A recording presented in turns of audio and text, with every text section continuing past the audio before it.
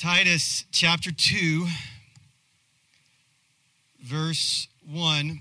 So what I did was last week we started a conversation about God's grace, and we really just kind of dove into what does this look like? Who is grace? What does grace mean for us? And we find right here in this passage that grace is not a what, grace is a person. And I mentioned this passage last week, and I want to kind of take a really good look at what's happening in this passage. And I think what we're going to find from Titus chapter 1 or chapter 2 is that Paul is going to set up okay, here's what grace-filled living looks like. If you have encountered grace, then this is what your life is going to look like when you've encountered the grace of God. That once grace has come on you and you've encountered this grace of Jesus, then that grace is going to overflow from your life and you're going to live a grace-filled life, okay? So this is what Paul is going to set up for us. A lot of practical things in this passage. So if you're ready or not, we're going to get this thing going. Chapter 2 of Titus. Titus is a brother man who I think is an incredible name. If you're looking for a name for a son, it'd be a bad name, Titus. He's in the Isle of Crete. Crete is inside the Mediterranean. If you just think of Vegas on an island, that's Crete, all right? Pirates and all these weird things happening. So Titus, the pastor, is there in a very hostile environment.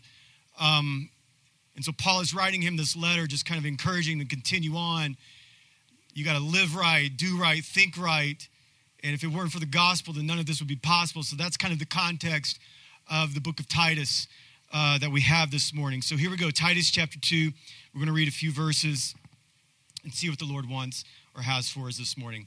But as for you, teach what accords with sound doctrine. Older men are to be sober-minded, dignified, self-controlled, sound in faith, in love, and in steadfastness. Older women, likewise, are to be reverent in behavior, not slanderers or slaves to much wine. They are to teach what is good, and so train the young women to love their husbands and children, to be self-controlled, pure, working at home, kind and submissive to their own husbands, and the word of God may not be reviled. Likewise, urge the younger men to be self-controlled. Show yourself in all respects to be a model of good works, and in your teaching show integrity, dignity, and sound speech that cannot be condemned, so that an opponent may be put to shame, having nothing evil to say about us. Bondservants are to be submissive to their own masters in everything. They are to be well-pleasing, not argumentative, not pilfering, but showing all good faith. That just means stealing. So that in everything they may adorn the doctrine of God, our Savior. Again, one more time, let us pray over the reading of God's word this morning. Thank you, Lord, for everyone who's come in this room. It's not an accident, but by your divine sovereignty that you've brought them here. And perhaps they may be looking for some revelation or word. I thank you, God, that your word just spoke to us. Your word is the infallible, God-breathed word for us today to sharpen our hearts and our minds and turn us back away from ourselves towards you, God. And when I'm done, I pray, Jesus, that people will not see me, but God, their eyes will be lifted towards you, Jesus Christ. It's in your beautiful name we pray. In Jesus' name, amen. Last week I talked about what the gospel is and what the gospel is not, and we discovered that the gospel is not this syllabus, this thing to be followed after, but it kind of sounds like Paul just gave us a list of things to do, right? It seems like Paul is your mama here, and he's like, okay, after you get through taking out the garbage, you need to do this, do the dishes, do this and that and that. And so we almost get this when I read this, I find this is kind of like a diet to follow after.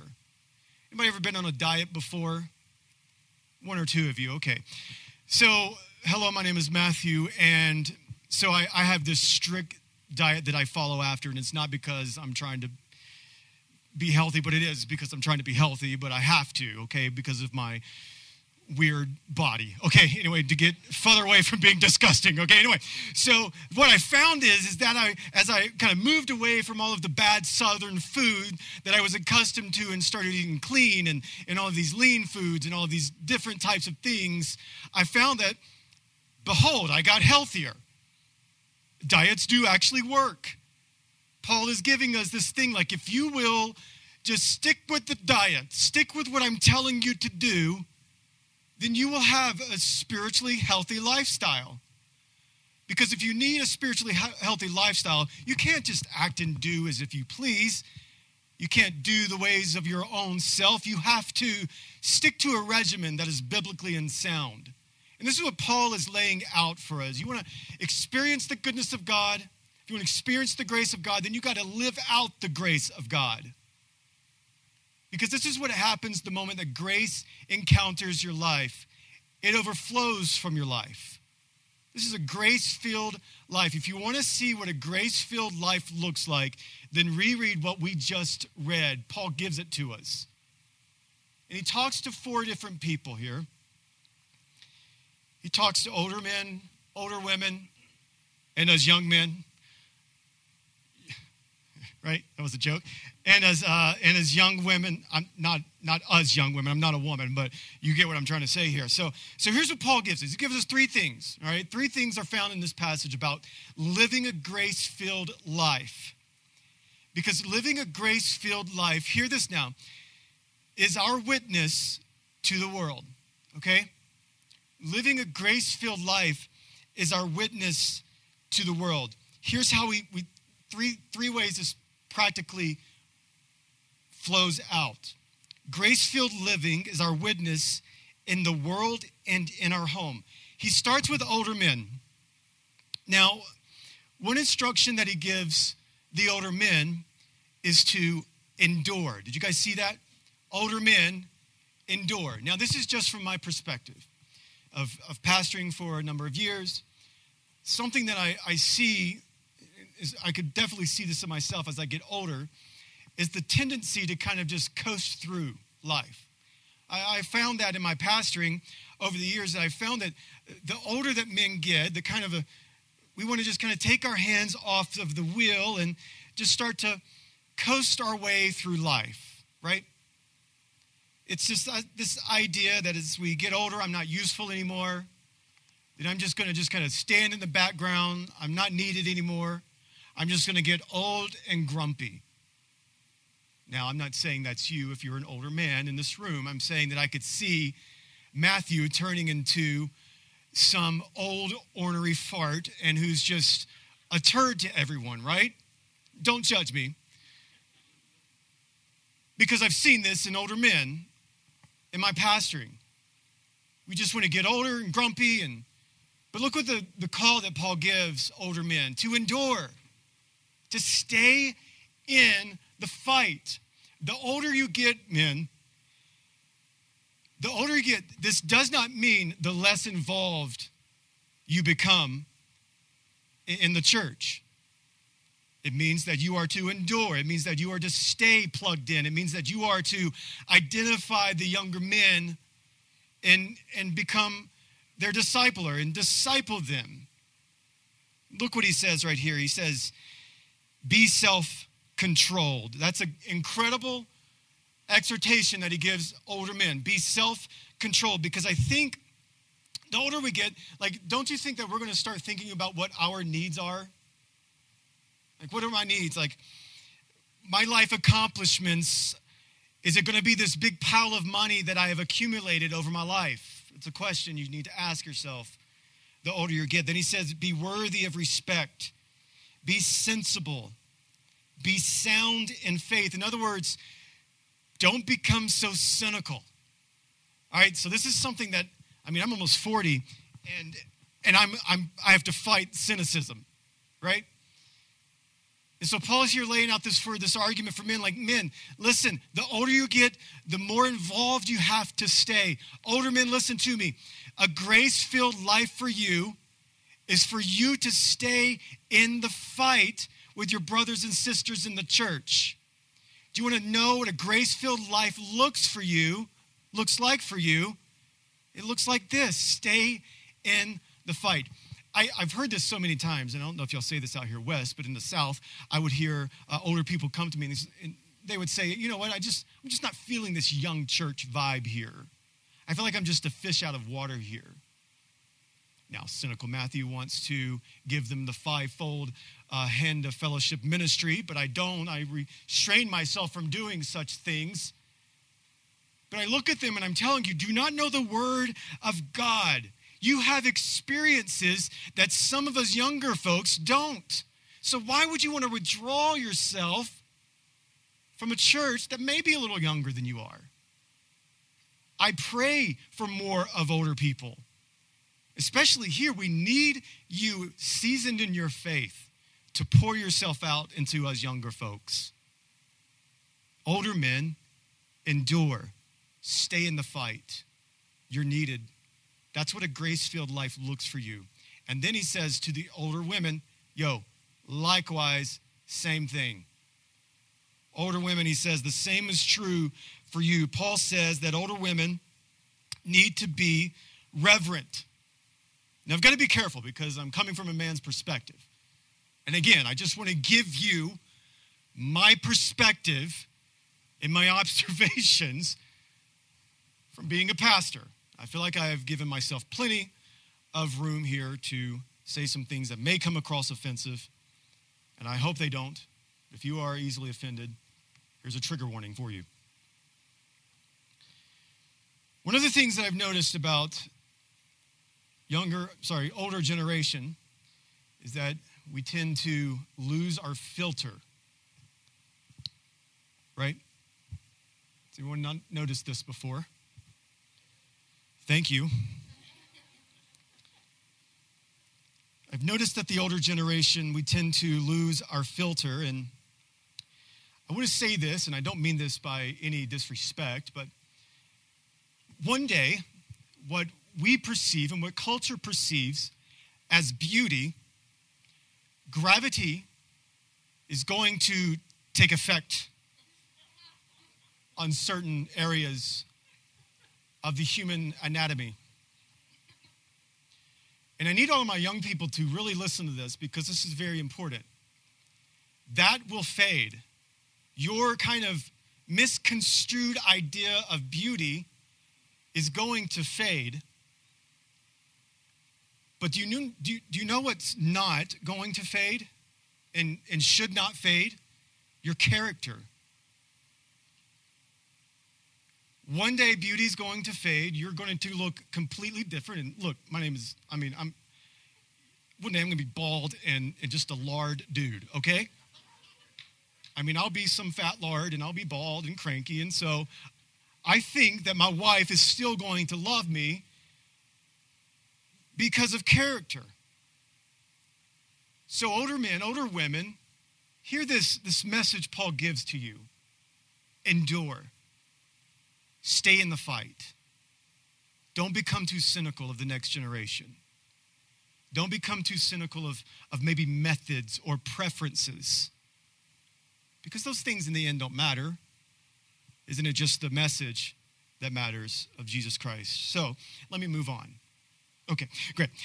So look what he says. Now we're going to just kind of switch, and I'm going to be offensive to the younger women and the younger men. Now, if you notice what he said when he was talking to the younger women, didn't it seem like he was just telling the women, get back in the kitchen, girl? Didn't it seem like that? He's like, look, okay, young women, love your husbands and children, be self-controlled, pure, and you better work at home. Kind, submissive to their husbands, and the husbands should have said amen right there. But none of y'all were with me. That the word of God may be reviled. Now, I want to be careful here. This is not Paul telling the women to get back in the kitchen. This isn't. But this is Paul saying that women, you do have a role in your homes, just like men and husbands and fathers.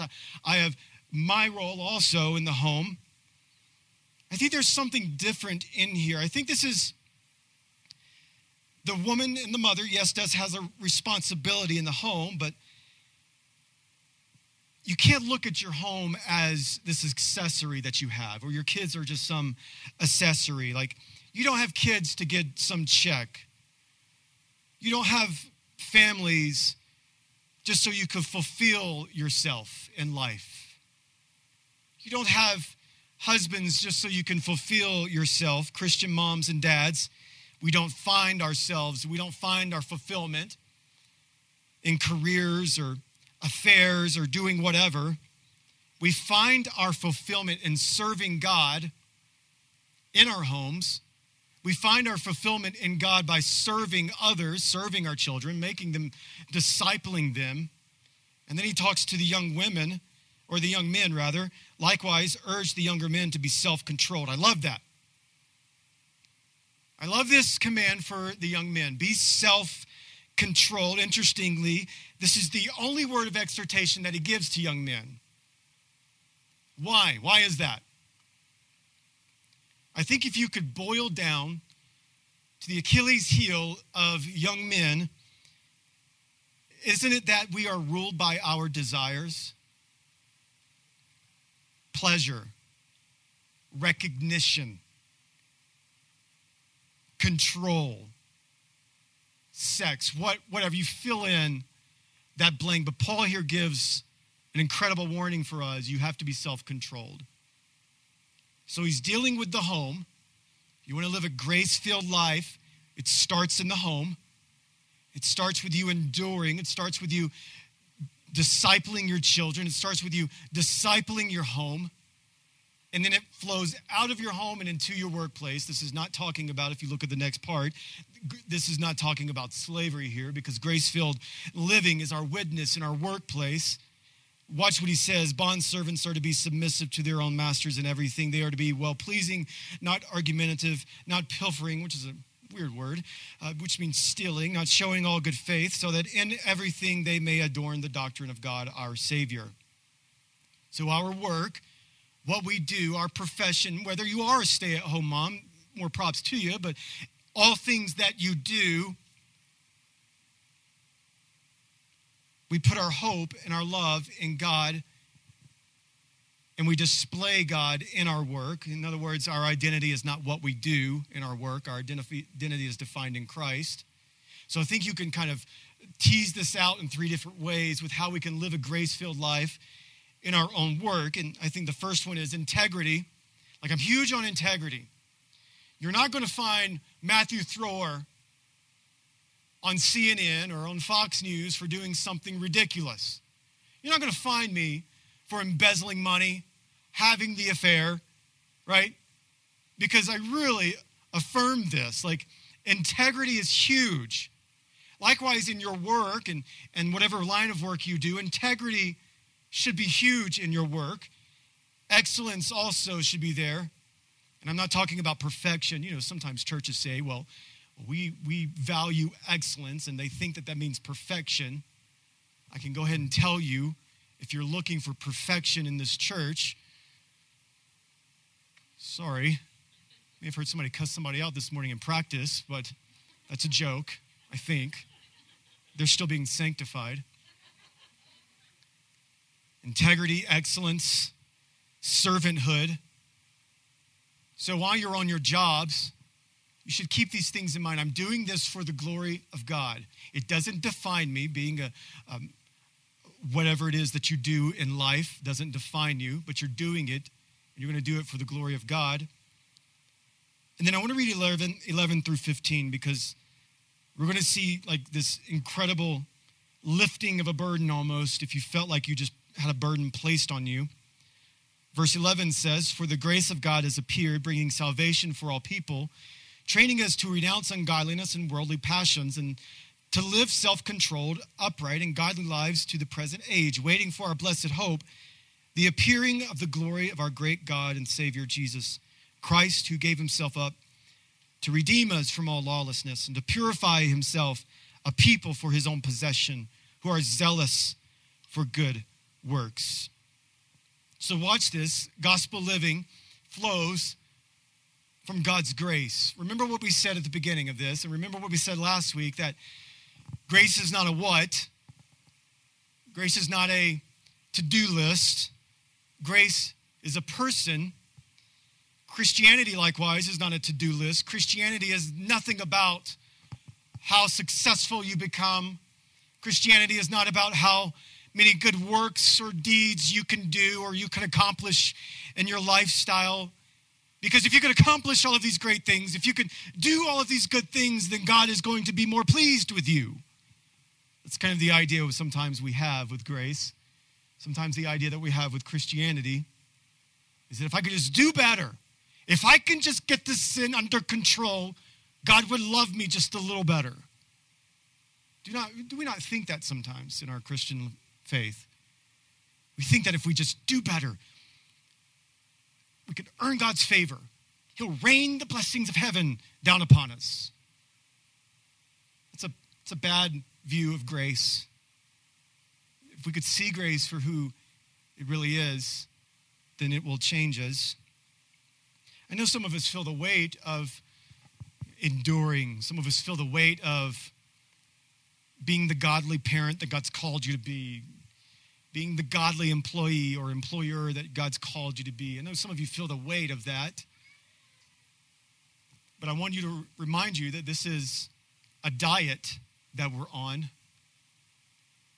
And sometimes we fail, and sometimes we view diets as if we want the results now. I mean, that's at least what the magazines and the ads on Facebook tell you, that you can have your six-pack abs in 4 simple ways in two days. And you're like, sign me up, right? Like, we view this. Likewise, this is Christianity. And I just want to draw us back to that idea of a diet, that we think that the moment grace comes, boom, we're turned into like these saints. We've got it all under control.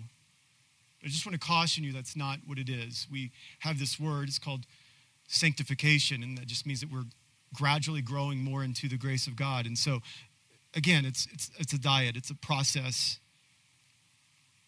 But how can we make all of this possible in our lives?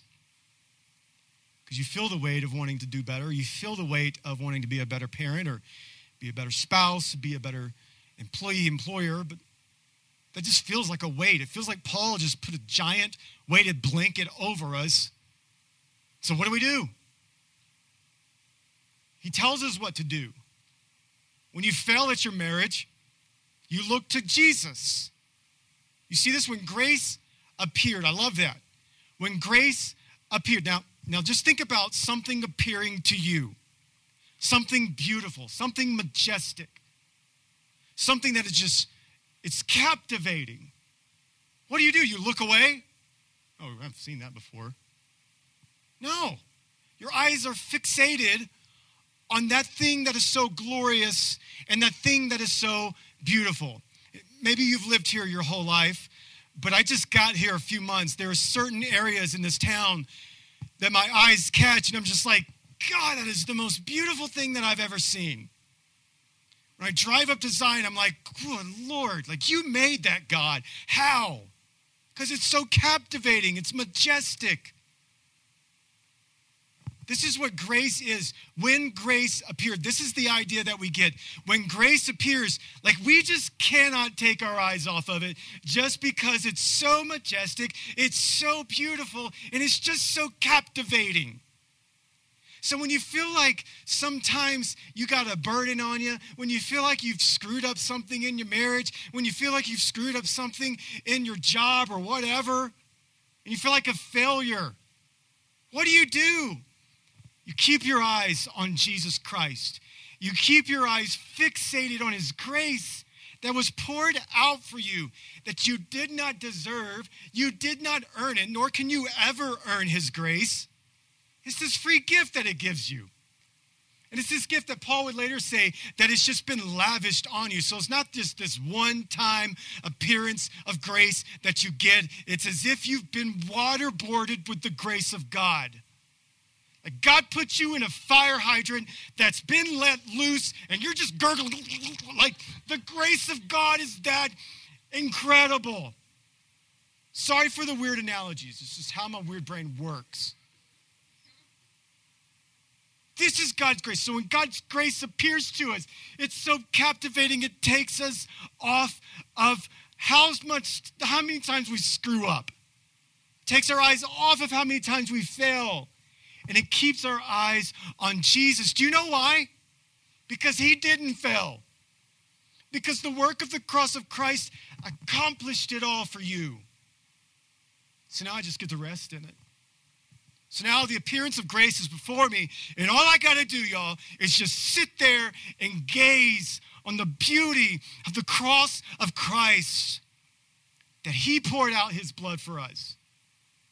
You want to look at grace, you look at Jesus Christ. You want to experience a grace-filled life, then you just look at Jesus for what he did. And you can watch the life of Jesus. Read about it in Matthew, Mark, Luke, and John.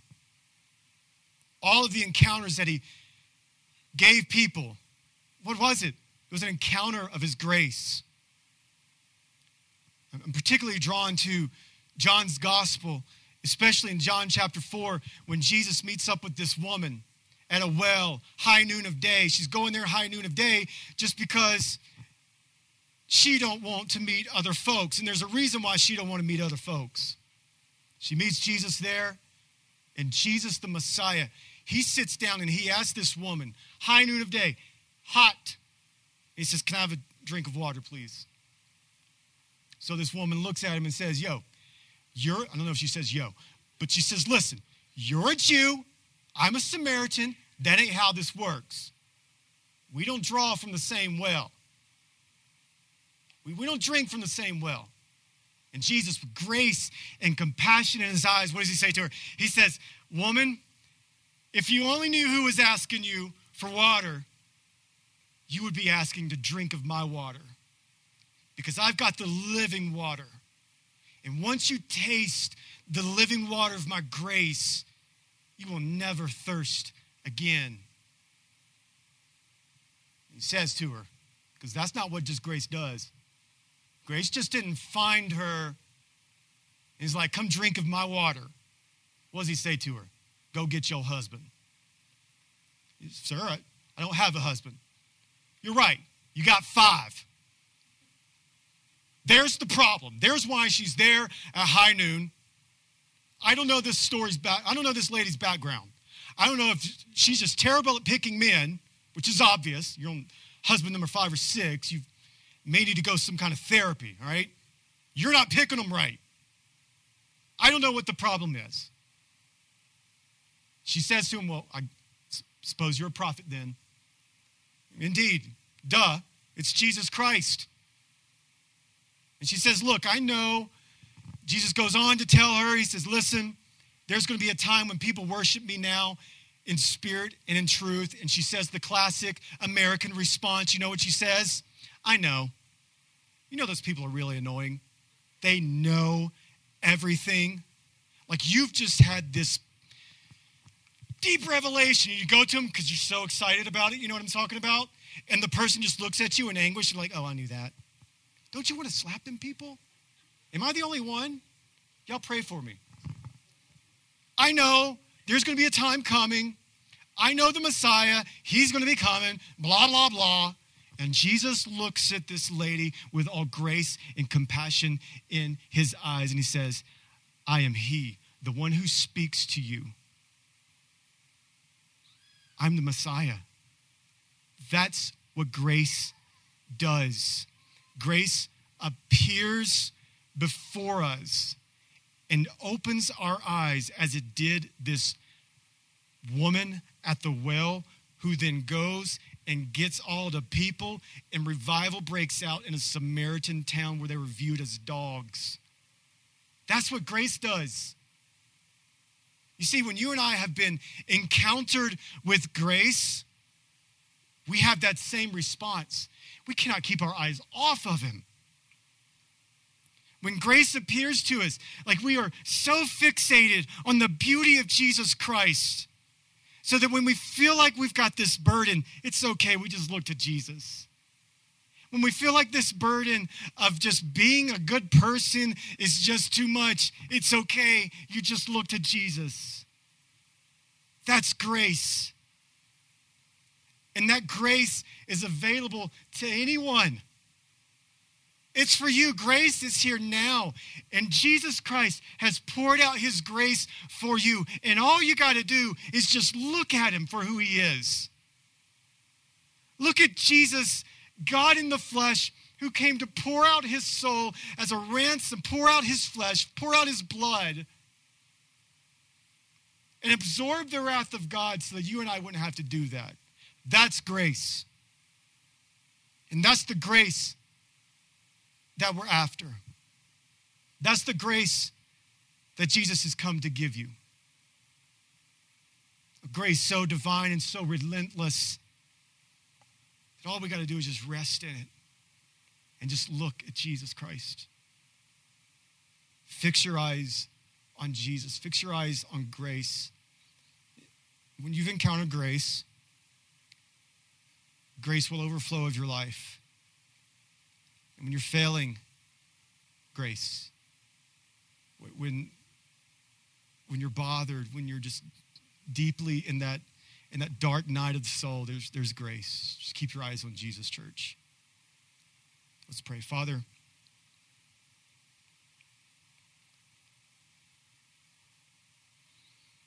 again, I pray that we walk out of here. We don't think about how crazy the guy is that's in front of them yelling. And God, that we would come out here just thinking about the grace so divine, so incredible, the grace that's so freeing from that burden of life, freeing from the burden of sin, freeing from the burden of just trying to do more.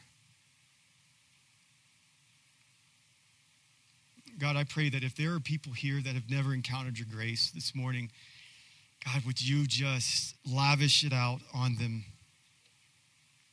Pour your grace on them, God.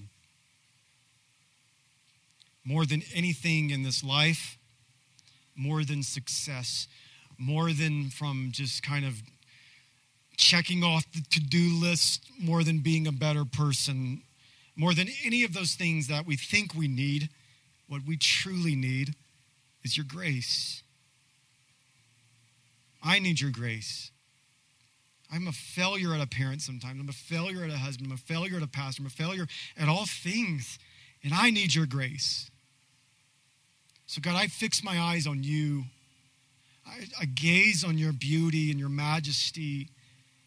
And I gaze on the cross of Christ, that there was this display of grace for me. That there on the cross was this display of your grace. That you took my place. You know, all I got to do is just look at you. Just believe. Take hold. Just grab hands with faith. God, for those who are hurting here this morning, may they experience your grace. For those who need your salvation this morning, and salvation is here now, give them your grace. For those who need healing in their marriage, I pray for grace. For those who need healing with their children and a wayward child, I just pray your grace. Those who are just struggling, they just feel like they don't want to live anymore, I pray your grace. Those who are battling depression, I pray your grace. Those who are battling anxiety and restlessness, your grace. Grace is there. For grace has appeared to bring salvation. In Jesus' name.